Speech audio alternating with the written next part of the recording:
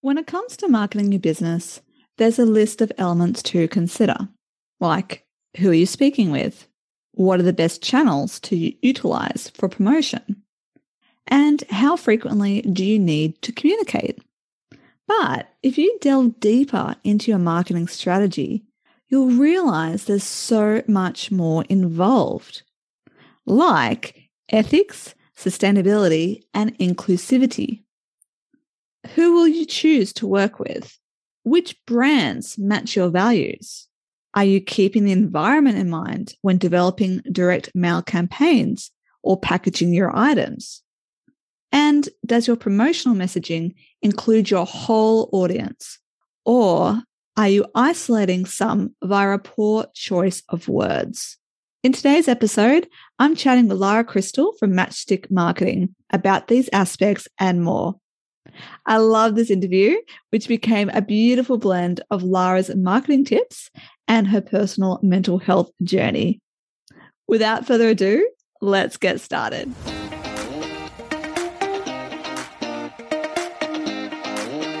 Welcome to the Marketing and Me podcast.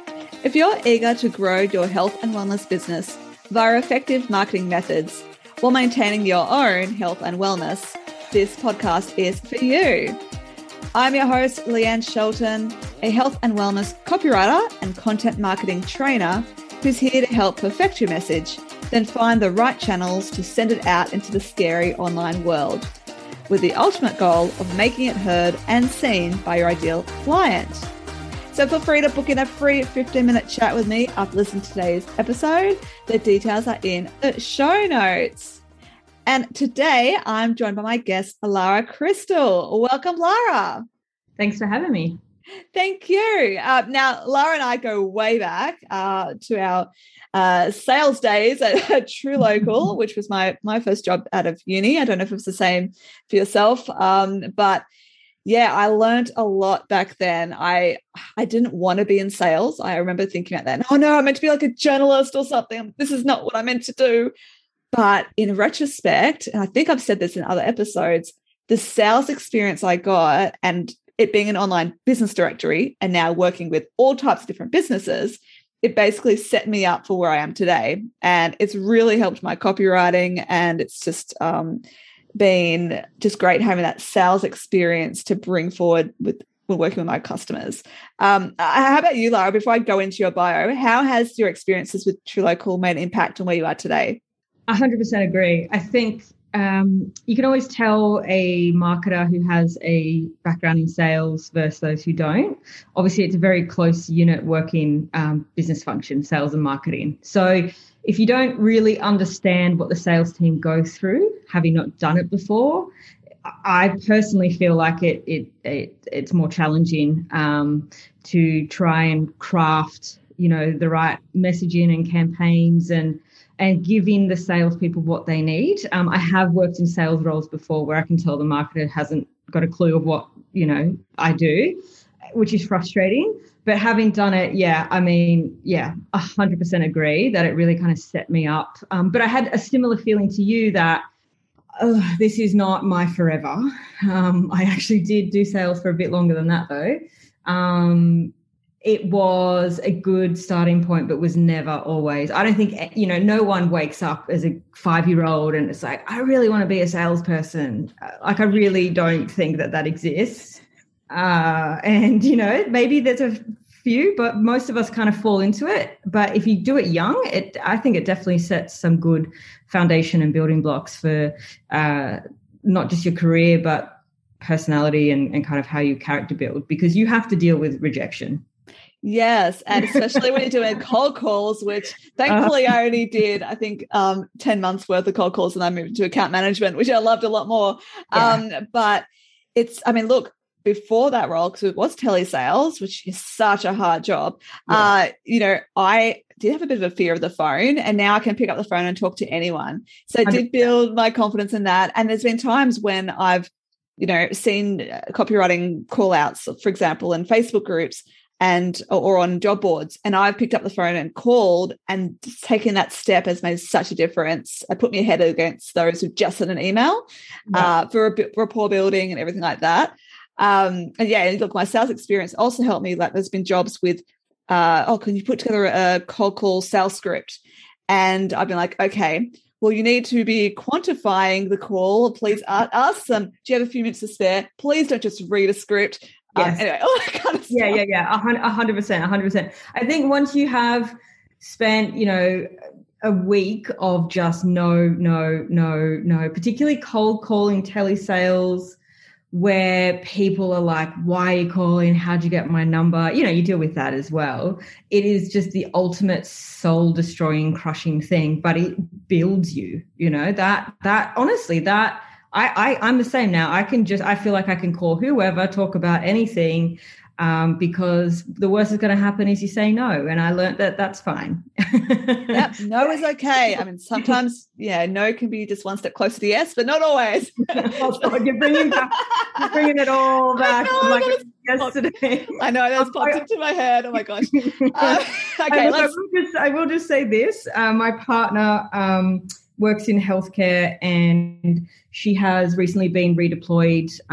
She's a dietitian, so she's not on the front line, but she's been redeployed to basically give COVID vaccinations because the healthcare system is in crisis in Sydney, right?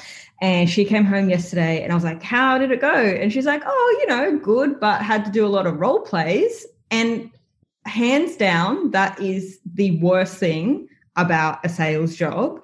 The constant role play scenarios that you do with your boss and your team. I was like, oh my God, no. Like, I don't know what it is about those role plays, but I can't deal. And we just had a good cack about it, because she's like, I had to pretend, put a fake needle on a fake dummy and then talk to it. Like, how are you? And I was like, they're the worst. Yeah. Oh my gosh. And often the nerves you get before doing it, because everyone's watching you as well. Yeah. Whereas just on the phone, everyone else on the phone, they're not paying attention to your conversation and what happens. Unless the odd time you had your, manager next to you. Watching you. Yeah. But yes. All right. So let's read out your bio. So obviously we've established you've got the sales experience, but Lara's also worked in marketing and events for more than 15 years across markets within the UK, APAC, EU, North American and Southeast Asian regions. She has worked with both big and small brands in industries spanning music, disability, e-commerce, hospitality, sport, tech, and more. So then back in early 2019, Lara founded Matchstick Marketing, an independent agency dedicated to assisting small brands through digital marketing and live event solutions. Then in mid-2020, Lara wrote and published Make Your Shit Look Good, a marketing book designed specifically for creative small brands. In a relatable and engaging format, Make Your Shit Look Good helps brands navigate marketing best practice post-2020. Lara is dedicated to shifting the way the marketing industry operates, focusing on driving brand ethics and environmental sustainability. And she lives and works on the Gadigal land. And by the way, on that note with the Gadigal land, I love that's all over your website too. It's not just something she brings up in a speech, which a lot of people do, welcome to the country. And that's brought us basically the topic we are today. It's all about ethical, sustainable, and inclusive marketing. So I just find that it sounds very interesting to me. So I do want to delve into that and cover what that is. But first of all, do you want to share a little bit more? We've already covered a little bit of your business journey, but a little more deep dive at what brought you to establishing Matchstick Marketing. Yeah, 100%. I started in sales. It certainly wasn't anything I wanted to continue. I then kind of found myself falling into the event space as a salesperson. And I was like, this is cool. This allows me to be a little bit more creative rather than, I guess the extent of trying to move away from the phone sales script. That was about as creative as it got. So I really enjoyed events and just the learnings that I had from that. The first company that I went into doing sales and events was a company that was based in the UK, but just started out in Sydney, and they were in the space of essentially research, but it was all focused on internal comms. So I was like, oh, what's change management and crisis comms and, all of the things that I never knew existed. And there was a slight external element with PR media, but it kind of got me into this space of, I guess, writing and communicating, particularly to internal stakeholders. And I found that quite interesting. It was a very small team. And from that, I just naturally kind of assisted with the marketing person quite a bit. And I was like, this is cool. I like this.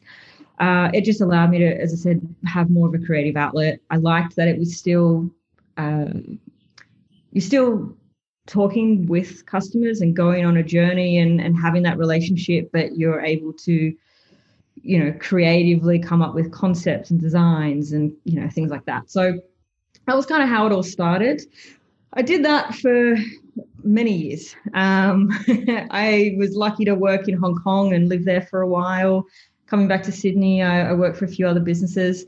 And then I just got to a point by the end of 2018 where I was like, I just can't keep doing this for someone else. And I think I was just overworked and underpaid and all the things that kind of make people snap a bit. And I was like, I'll do this on my own and see how I go. And yeah, here we are 2.5 years later through a global pandemic, still somehow surviving it. Yeah, I don't know how I'll feel, if I ever go back into the workforce having left. But the real drive behind that was, I guess, taking more ownership of the people that I wanted to work with, the brands I wanted to represent. And that does definitely fall in line with, morals and ethics and just kind of where I want to see my name affiliated with people. And working for someone else, granted, there are some companies that you can choose and that falls in line with. The place that I was at, though, prior to this, we worked with so many different industries and events and people that it was just hard for me to pinpoint and kind of hone in on that. And I think that was a big catalyst as to why I was like, I want to do this on my own. I want to kind of control that. And, to this day, I still do. I don't work with just anyone for the money, which is hard when you're, doing your thing. But yeah, it just doesn't sit well with me. So that was kind of like the big drive for it. And that's what I enjoy most about it. Yeah, and it makes sense because it's just like how I niche in the health and wellness industry because I resonate more. I just, when I'm running for, tradies or something, I just can't put my heart and soul into it the same way as I would for a yoga teacher, So I wanted to, I'm really fascinated by this idea of the ethical, sustainable and inclusive marketing. Could you please break down what each of those elements mean when it comes to marketing? I mean, you've said a little bit about where you feel aligned with which clients you choose. Is that all it is? Is it a bit more? Please share. Yeah, I think with ethics, it's more than just, telling the truth and what is perceived as good versus bad. I think ethics from a brand perspective needs to come from within the person. And, granted, there's challenges having, a company called Nike, who has many employees and many stakeholders and many people involved. Versus someone who's, a sole trader. But in saying that, the brand can still really take a look inward and align its values and its morals and where it wants to position itself in market and how it wants to do business. So from an ethics perspective, I think it's really important for brands to, as I said, internalize that and come from within and really establish why they do what they do.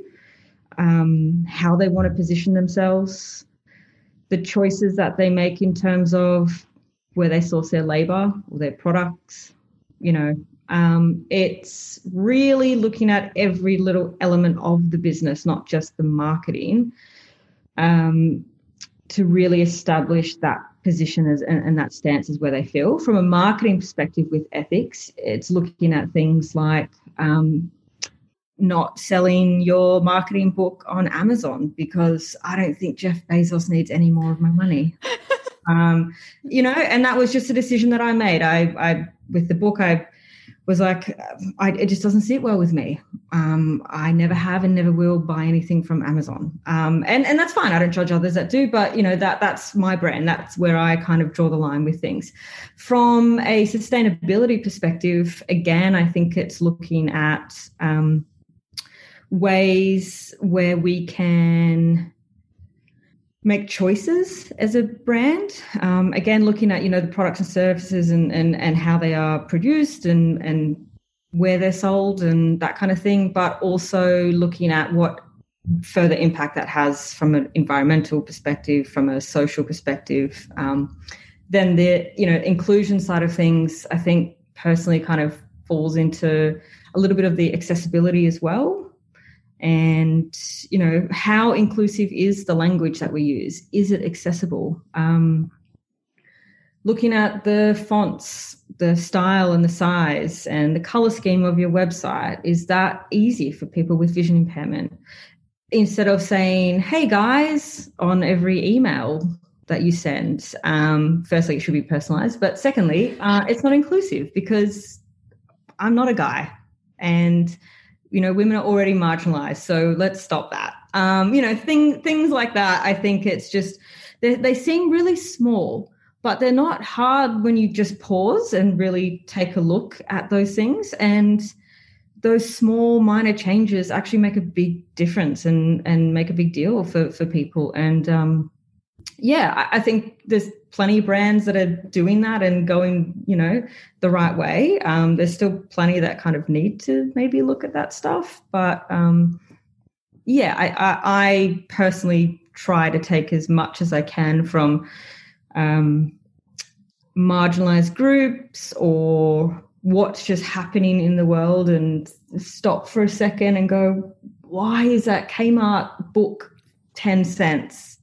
Something's not adding up, Anyway, so I think it comes from within. And, for me, it's just really important for my brand. Yeah, I love all that. And so much I could, say about all those elements. I just want to touch on a couple of things. Like one with like sustainability. I think, look, something like flyers and getting, 200 flyers printed off for letterbox drops and things. One, look, yes, definitely not sustainable in terms of all the trees you have to kill for that. But, people aren't probably going to read it anyway. Like it's really like a spray and pray approach that's not going to do the environment or your business, any justice. So I 100% agree with that. If you are sending out boxes of sample packs and things, make sure it is recyclable. Don't put heaps of packaging stuff in there. Avoid the plastics, all that kind of stuff. Won't go down the whole plastic bags of supermarkets argument, but, and then bring out little miniature things in plastic not long after that. Anyway. Funny you say that. I will blur out this word, but I'm sure you can imagine what it says. This was a tote bag that someone made when Coles initially said, we're not doing, green bags. And someone was like, all right, well, I'll make this Coles looking one that is a bit angsty towards that. And I was like, I'll buy that. So for anyone on the audio, listen to the podcast, it has moles instead of Coles. And I love Coles. Every He's like, oh my God, that's the best bag. I was like, yeah, I know. That's brilliant. And I want to talk about the inclusive marketing thing. So like yourself, I've worked in the disability sector. And so one of the very first lessons I learned because I was doing communications was using the right empowering language. Like don't ever say suffering with. I just recently got working with a client where talking about a form of a disability, and it's like sufferers with like, no, please take the sufferer out. It's living with, this kind of thing. And also, speak to the consumer. Don't speak to the carer or assume that they're not going to acknowledge what you're putting out there for them. That kind of stuff. Yeah, 100%. I work in disability. Occasionally I do, some social community work. And I'm actually working with a client now on a big disability event. And yeah, I still stop myself. I literally put up a Facebook post for them today, and I had to stop myself and be like, that isn't actually, and it's not even a common phrase. I think I said something, that maybe had standing in it, like outstanding. And maybe I'm thinking too deeply, but I was like, that's actually not, I can choose a better word.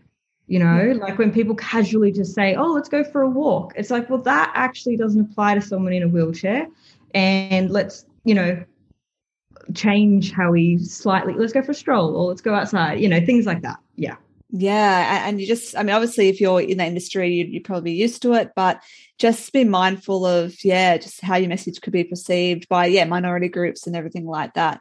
Yeah. So just be mindful. Don't be freaked out, just reflect and even, put through another lens, ask a couple other people to read it. Yeah. My biggest advice to people, and this is what I did when I was writing the book, because there's, that's the undertone throughout the whole book. It's teaching people, how to market their small business, but it also does it from a lens or perspective of trying to do it in a good way.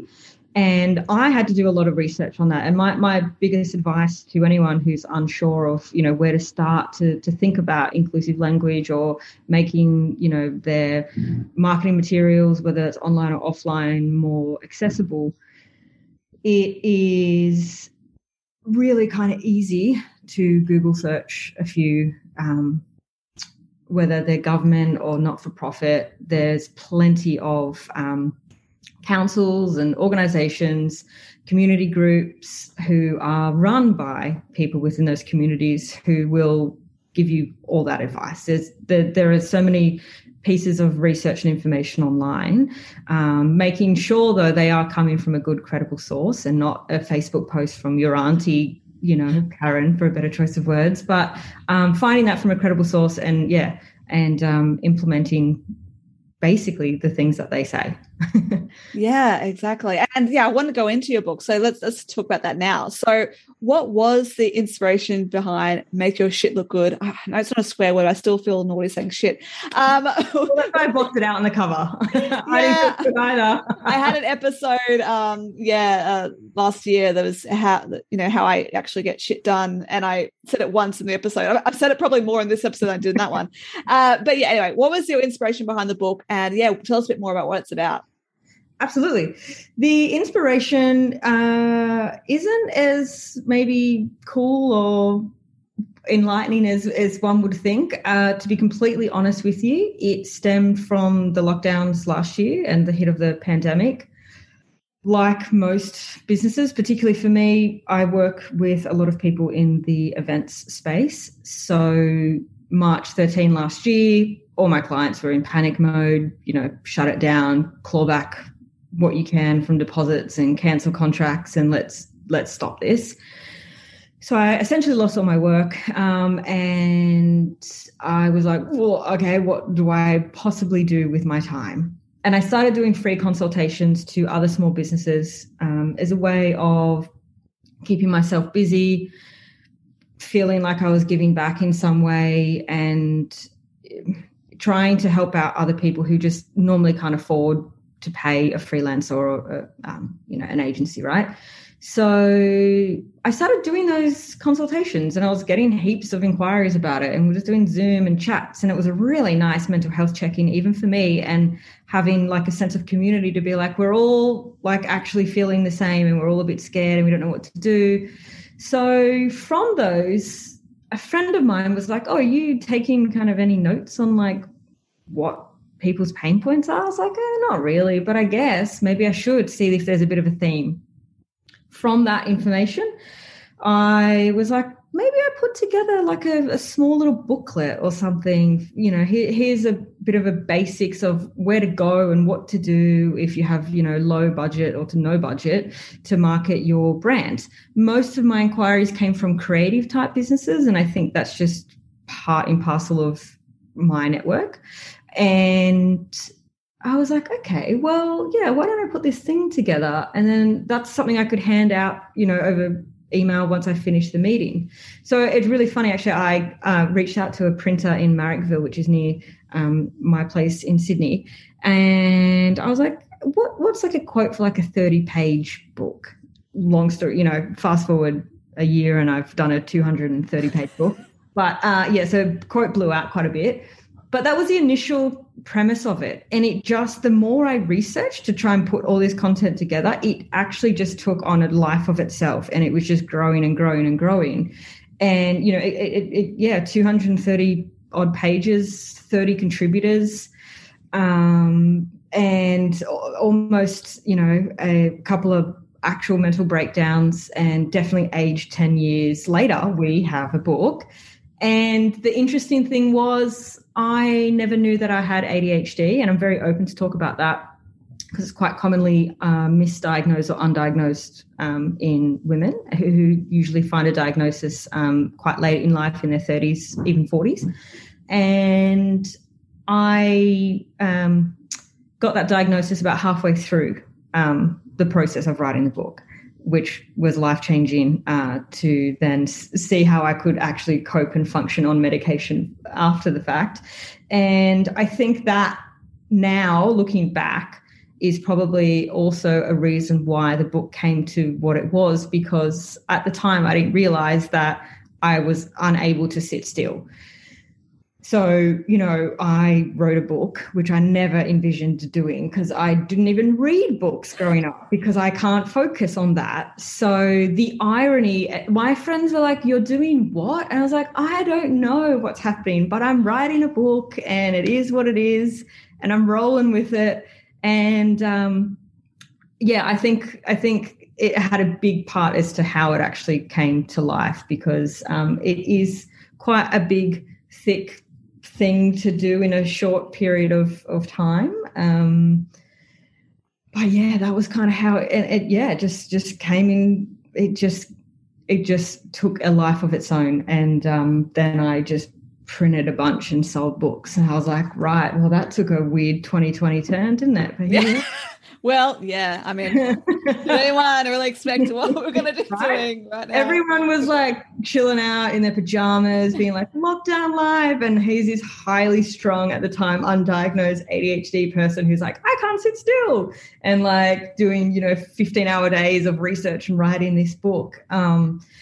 So yeah, I'm enjoying the like chilled kind of vibes of this lockdown because I did not do that last year. So just on a tangent here, how did you find out, or what was the signals for you to go find out if you had ADHD? Was it just like you just like always on edge, a bit of anxiety type thing, or what made you look into it? Oh, yeah, always had anxiety. Was diagnosed with that many, many, many years ago. And then when lockdown hit, most of my friends, I'm a musician as well, most of my friends are the same. So, we all lost our work. I know a lot of people did, but as that industry, that entertainment industry, everyone did. So I found for the first month or two, I was just on that house party app, which really peaked and went up in there. Like talk about one hit wonder that went. My parents have tried to use it still a year later. I'm like, no, just use Messenger or Zoom, please don't. a friend actually messaged me a week or so ago, was like, hey, what was that app that everyone was using last year? Should we do that? I was like, I'm not reinstalling that. No way. Thanks very much. But I found myself having all these like house party chats and drinking, because that was our way of socializing, catching up with a friend. Instead of going to the pub, we were like having a drink. And then it was like, okay, well, this is cute, but it's a Tuesday night and I've had like 6 beers and it's midnight, and why are we doing this? And then I was like, well, the only way I can really stop that, I guess, is to stop drinking, because it's probably just been a bit silly at this point. So I stopped drinking, and I've always been a drinker, like definitely not an alcoholic, but I would probably say a dependent in some capacity, yeah, which is very common for people with ADHD, because it's the only thing that calms you down, which this is all new and learning for me, yeah. So I stopped drinking, and then I was like, oh, I'm really anxious. I've never known this before. I've never noticed this, because I would go to the pub and I'd drink, or I'd go to dinner and have 1 or 2, settle them, like you don't realize that you're doing that. So going sober, I was like, wow, I'm anxious. And I went to a psychologist who was like, let's do an ADHD test on you. And they said, if you get over 70, you probably have it. And I got 100 out of 100. So, that test. And yeah, that was October last year. It was like 2 days before my 33rd birthday. Got the diagnosis. I'm sober still. I don't ever think I want to drink again because I'm enjoying having like the medication I need to be able to focus and control emotions and all these things that you don't even understand of ADHD. And yeah, it was just this huge, big, bizarre surprise where the funny thing though was as soon as someone said it out loud, I was like, oh, this makes sense. And then I called my family and my parents were like, oh, this makes sense. Yeah, you didn't really focus much in school and you were a bit of a wild child, And I was like, thanks for like helping me earlier with this. My girlfriend and I had a proper cry laugh for like 45 minutes because she was like, this makes sense. Like, yes, you do have ADHD. And yeah.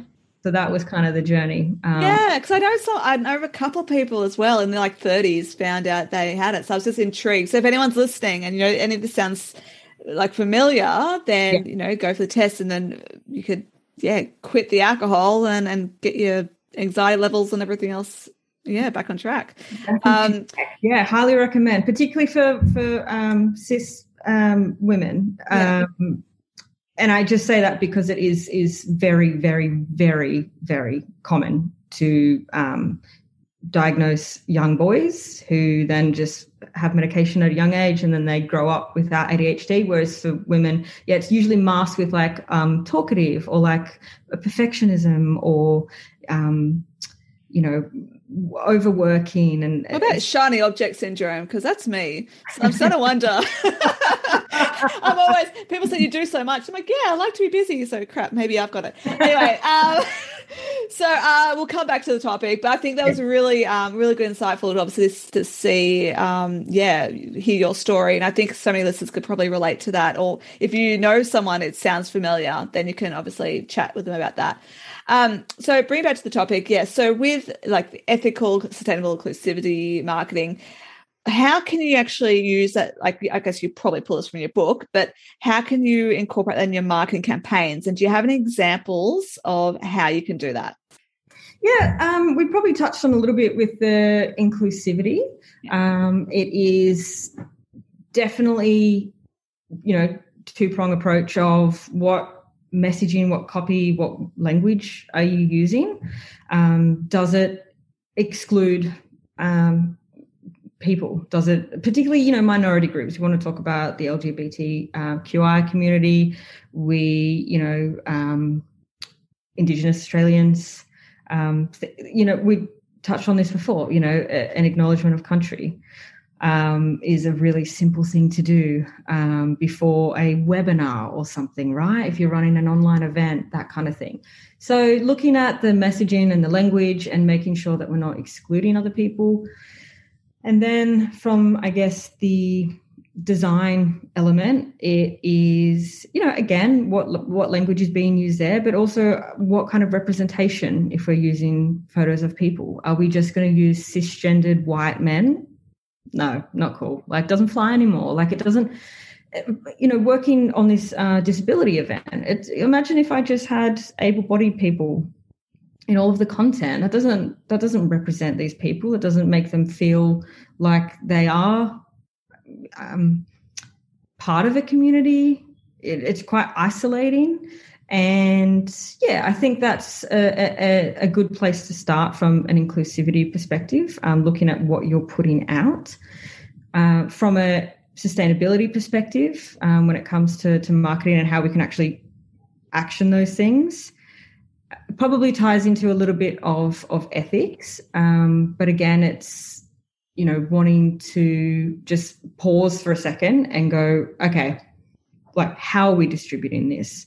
Who are we working with? Who are we partnering with? I know some people that refuse to run campaigns on Facebook because it's Zuckerberg. And it's like, you know what? I totally kind of get that. Like, I get it. Like, that's my stance with Bezos. Like, I get it. It's hard because they're a huge huge, big business that we want to run things on. But, I think just kind of taking a step back, having a look at like the end goal, how you want to execute your campaigns, and fitting in kind of morals and ethics, and partnering with the right people to align with where your brand sits from a, ethical perspective. Yeah, fantastic. Thanks so much. It's been really great. So we've obviously been talking about marketing, and one of my new questions I ask my guests now is, what's the best marketing method for your business? Great question. Mine is LinkedIn.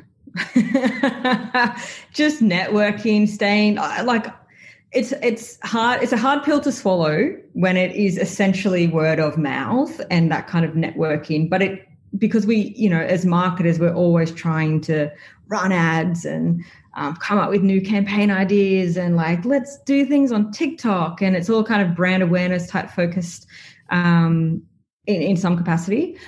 But, reality is word of mouth and networking and connections. I mean, you and I have known each other for 12 years from a job that we both hated when we were young.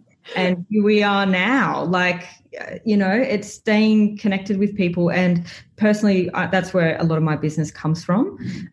Ex-clients, ex-colleagues, so I try to be on LinkedIn and keep things up to date and genuinely checking in on people as well. Not like this kind of tick box, like a comment, whatever. It's like I'm genuinely trying to engage with people, and then from that, things just kind of happen. Yeah, awesome. Also love it. And how do you take care of your health and wellness? Hot tip. I said this to a client that I'm working with the other day. I had a meeting with them at like 9 a.m. on a Monday. And they're like, you seem pretty good, happy. What's going on? I was like, I just had a therapy session and I cannot recommend it.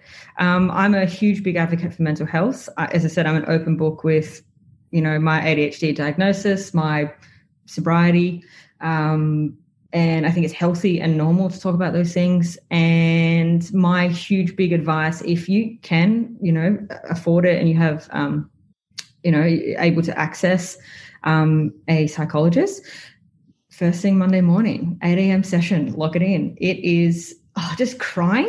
Some sessions you have nothing to talk about, and it's just nice to just talk to someone, to be honest. And then sometimes you just have a big cry, and then you just start your work for the day. And that would be like my biggest surprisingly new thing that I accidentally stumbled upon is a first thing Monday morning psychology session. Lock it in.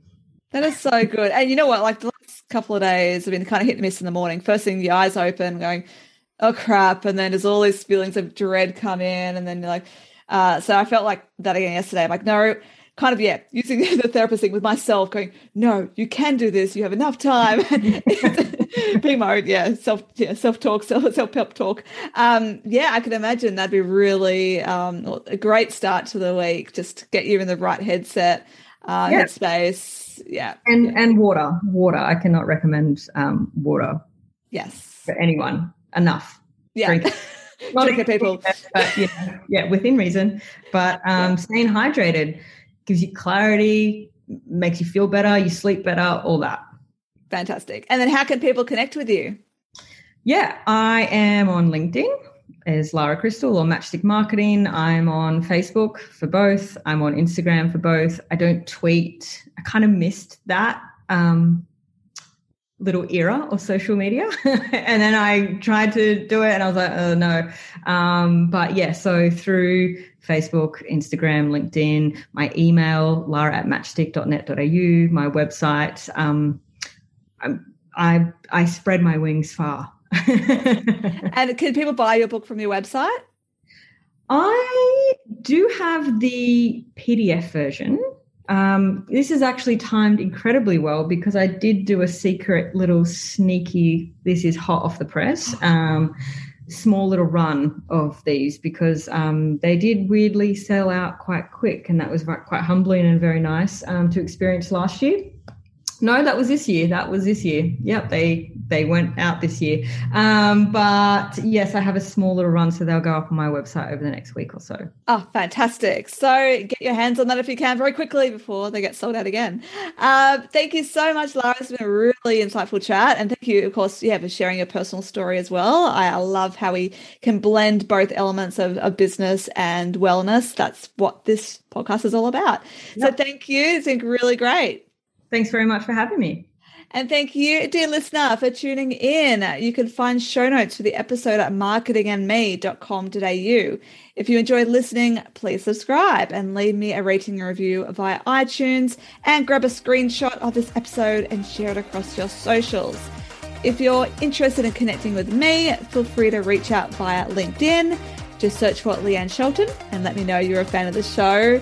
And you can also find me on Instagram under Leanne Shelton 247. It's my birthday, 24th of July. Or you can, of course, book in a free 15-minute chat, because I'd absolutely love to chat about how I can help you grow a thriving health and wellness business.